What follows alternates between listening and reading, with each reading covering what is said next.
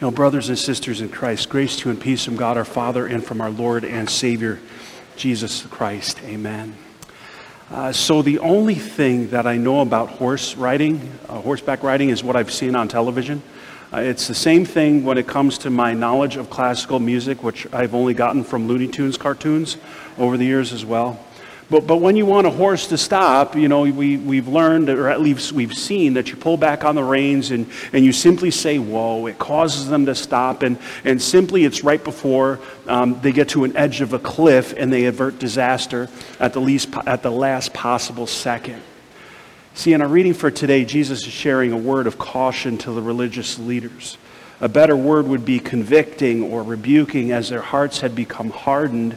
In fact, each time that Jesus begins a new section, he seems to use this similar phrase of woe to you scribes and Pharisees, hypocrites, meaning that their words and their actions were kind of out of alignment, and Jesus wanted to call them to task. And it's significant because, in essence, the entirety of the 23rd chapter of Matthew's gospel, Jesus is speaking to those concerns that are weighing on his heart. And he's bringing them to their attention. And it's not in some nice and polite way. It's, whoa, hypocrites. And what a hard word to hear. And while we may be tempted to think, well, that was for a certain group in a certain time, and Pastor, those words are for you because you're in a robe. No. We'd be foolish to think that these words don't speak to each and every one of our hearts. That there isn't something that we can glean, that we can learn. In fact, I've always found that no matter the comment, no matter the source that it's coming from or the heart in which it's shared, there's always something that we can glean if we're wise enough to listen. Obviously, certain voices in our lives carry a little bit more weight than others, but it's important to listen through and to sift through what somebody might be saying, even if it's coming from a place of hurt or anger or fear or worry or projected at you in a negative way. Proverbs chapter 9, verse 9 shares this. It says, give instruction to the wise and they will become wiser still. Teach the righteous and they will gain in learning. Proverbs chapter 19, verse 20 says, listen to the advice and accept instruction that you may gain wisdom for the future. Ecclesiastes chapter 4 verse 13 says, better is poor but wise youth than an old but foolish king who no longer takes advice. And of course there's the adverse to all those things about receiving that word, receiving that piece that to glean. And it says, one who is often reproved yet remains stubborn will suddenly be broken beyond healing. You see, there's something in our words, there's something in those things that people share with us that no matter where it comes from, that we can take to heart and that we can often grow from. So tonight, what we're going to be invited to do is we're going to be asking ourselves, where is Jesus speaking this word of woe into our lives, this word of warning? Where may we be heading to a spiritual cliff of sorts, and Jesus is inviting us to say, stop. Stop before it's too late. Turn. And perhaps there's something that we're already painfully aware of, or maybe there's something that we've become blind to. And maybe it's that second one that we're struggling with the most. So I made the mistake once. Okay, I confess, I made the mistake twice. Of trying to use one of those magnifying mirrors. The ones that you're supposed to put makeup on and has a little light circle around it. Some of you are like, yep, been there, done that. First of all, it messed with my eyes. I didn't know where to look, and I felt like I was getting kind of nauseous and dizzy. But secondly, that light and that magnification highlighted a whole bunch of whatnot that I wasn't prepared to see that day. That I was unable to see, especially when I don't wear my glasses. You know what? The world looks like pristine and beautiful. If I don't wear my glasses, it looks smooth, right? All the blemishes, all the wrinkles, all the stress lines magically go away. But looking in that mirror, I was faced with something I didn't want to see. So yes, I did it once, I did it twice, but never again. Never again. Everything was brought to light. Everything was magnified. Those things that I was unable to see or chose not to see were apparent. It kind of reminded me a little bit of that movie, The Haunted Mansion. It wasn't the last one that just came out, but the one before that. And it's with Eddie Murphy, right? And he plays, of course, Jim Evers from Evers and Evers Realty. And he gets lost in this huge mansion. He's carrying around this candelabra, and he's stuck in this room. And all of a sudden, he looks in the mirror, and in the instant, in the blink of an eye, he turns into this zombie-looking thing with stuff peeling off his face. See, that's how I felt looking in that mirror that day. Things were brought to light that I didn't want to see. You see, Ash Wednesday, and also the season of Lent for that matter, lays bare all the stuff that may make us feel uncomfortable. The stuff that we don't want to see, those things that we don't want to be aware of, and the things that we have gotten let slide, so to speak, or maybe those things that we've even gotten used to and accustomed to over time. That's what this season does. It calls us to task, and it's a very important time. Yes, it's uncomfortable, but it's important for us to hit that spiritual reset button of sorts. 1 John chapter 1 verse 8 shares this. It says, if we say we have no sin, we deceive ourselves, and the truth is not in us. But if we confess our sins, He who is faithful and just will forgive our sins and cleanse us from all unrighteousness. But how often do we go about our day? How often do we go about our daily routine and we don't want to look, or we don't feel like noticing? See, for the religious leaders, they allowed their hearts to become hardened over time. They were quick to judge others while failing to live up to their own expectations. They were quick to focus on their own self-righteousness rather than extending a word of grace to those in need. And it's amazing what we can become blind to over time. Maybe where we've become a little indifferent, self-justified, maybe fostered and nurtured a critical spirit. And maybe we need a wake-up call, not just tonight, but throughout this season, to look in that mirror. You know, in our text for tonight, we have some of my most favorite phrases in Scripture.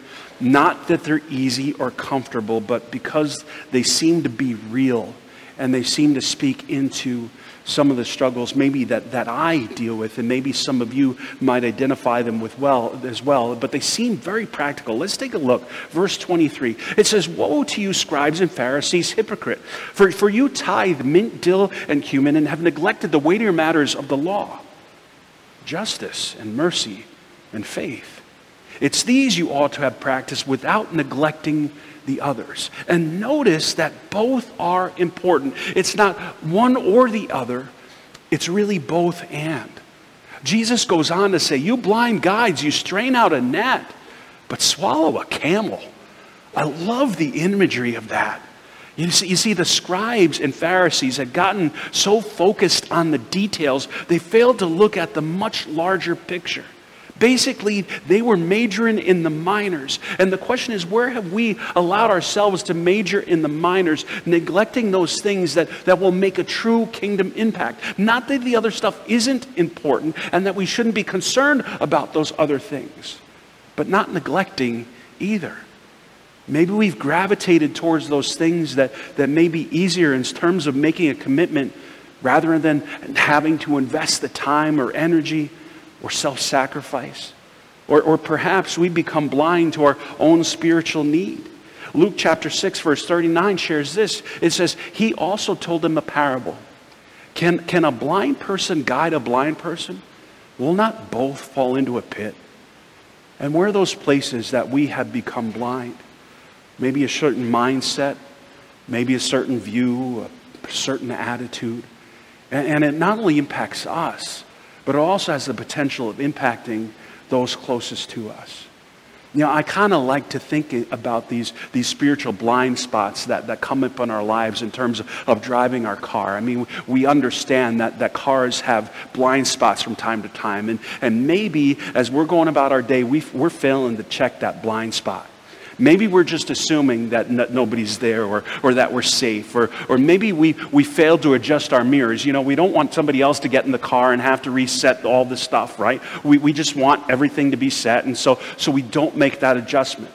Or we try to rely just on ourselves, but sometimes it takes somebody else to check that blind spot to make sure that you're doing okay. And so when you think about your spiritual lives, and when we think about that, have we failed to check those blind spots? Have we failed to ask those around us how we're doing? To keep our attitudes and actions and even our words in check. In fact, verse 19, prior to our text for today, Jesus comments just simply this. He says, how blind you are. All right? How blind you are. Those places that you think you see clearly, but it's blurry. That vision isn't as clear as you think. Those interactions and reactions that you think are coming from a place of healing and peace are coming from a different place and sometimes not as healthy as we would think.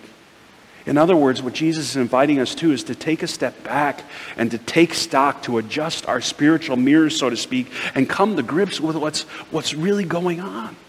Verse 25, he says again, woe to you scribes and Pharisees, hypocrites, for you clean the outside of the cup and of the plate, but inside they are full of greed and self-indulgence. And while we may not like those words, greed and self-indulgence, because we often want to sugarcoat things, right?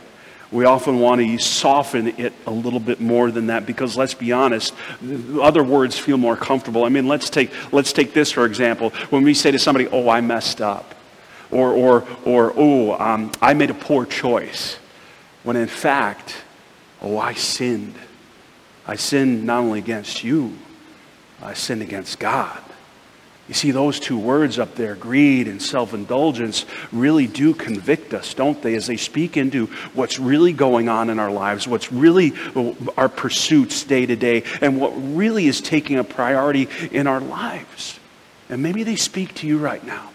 Maybe that's the check that you need. And maybe that's the prayer you're going to write on that card is, Lord, man, I'm called to task. Where I've been more greedy and self-indulgent than serving my neighbor. So I had a red and white Chevy Blazer, 2-door, a beautiful thing. I had it in college.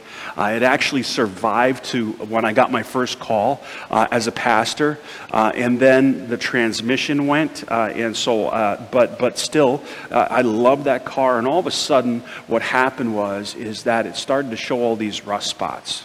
You know when your car paint starts to bubble a little bit, and you know if it's not good if you poke it, kind of thing, right?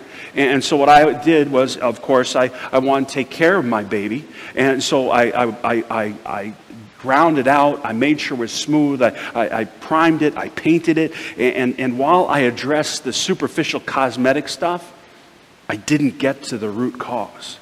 I didn't get to what was truly impacting and making those blemishes, and it kept coming back, and it kept eating away at that body, and that space kept getting bigger and bigger and bigger, and I began to see more and more of the road underneath my feet as I was driving, right?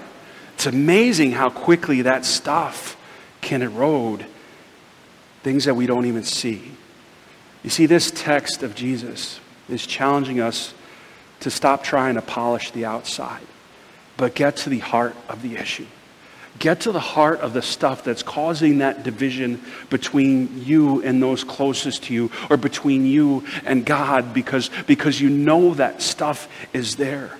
In fact, Jesus continues, he says, you blind Pharisee, first clean the inside of the cup so the outside may become clean. In other words, take care of what's going on underneath the surface. Don't be so concerned about what's on the outside, because once you take care of the stuff on the inside, all the other stuff is going to happen. Yet Jesus isn't done. He wants to make his point clear, and once again, through that familiar phrase that we've been hearing all night, woe to you scribes and Pharisees, hypocrites, for you are like whitewashed tombs, which on the outside look beautiful, but inside they are full of bones and death and all kinds of filth. So you also on the outside look righteous to others, but inside you are full of ... For the scribes and the Pharisees, right? That was hypocrisy. It was lawlessness. But I want us to reflect a little bit. What's our answer? What are we full of right now? What are those things that we're struggling with? What are those things and those mindsets where we falter again and again and again? Where are those things for us? What's our blind spot? What's that thing that's eroding us from the inside out? You see, on the outside, we may look all put together, right? But on the inside, it might be a different story. And sometimes our perception of ourselves may become a spiritual blind spot, you know. Do not think of yourselves more highly than you ought, but think with sober judgment. Romans 12:3, for those who are looking for a reference. In fact, following our reading for today, Jesus shares this in verse 29. He goes on to say, "Woe to you, scribes and Pharisees, hypocrites, for you build the tombs of the prophets and decorate the graves of the righteous. And you say, if we have lived in those days of our ancestors, we would not have taken part with them in the shedding of the blood of the prophets." In essence, they were building themselves up and placed themselves on this pedestal while casting judgment on the actions of others. Well, if we would have been there, we would have done this. Oh, if we would have been there, we would definitely not have done that. We wouldn't step into that. And how often we've spoken a word of condemnation about somebody else's actions or reactions or words when we have never been in a similar situation that they might find themselves in. You see, listen, it's easy to say how we would respond when looking in on something. It's another thing when we are facing that ourselves. And some of you may know the reality of that. Some of you may have been facing a hard time and you heard all these voices telling you what you should do or shouldn't do, and yet you're in it. You're the one. You see, the Pharisees and scribes were saying, you know what, if we were there, we would have acted differently. Yet would they? While we would hope that we would hold fast to our faith, to our values, why we would hope that our moral compass stays on the straight and narrow, here's the deal. We never know how we would do when we face those situations. And perhaps we're holding others to an unrealistic standard that we ourselves would never be able to live up to. So what would it mean for us to speak a word of grace for those that have dealt with a difficult decision that they never anticipated having to step into and having to decide, who found themselves feeling stuck and found themselves feeling like they have no option, and perhaps the only fraction of the information that they had to go on at that time to make a decision, and how easy it is for us to take a step back with more information and say, well, you shoulda, coulda, right? But we never know. How are we responding to our text for tonight? Where is God calling us to task? Our ushers are going to wait upon us for our gifts and offerings tonight in just a moment.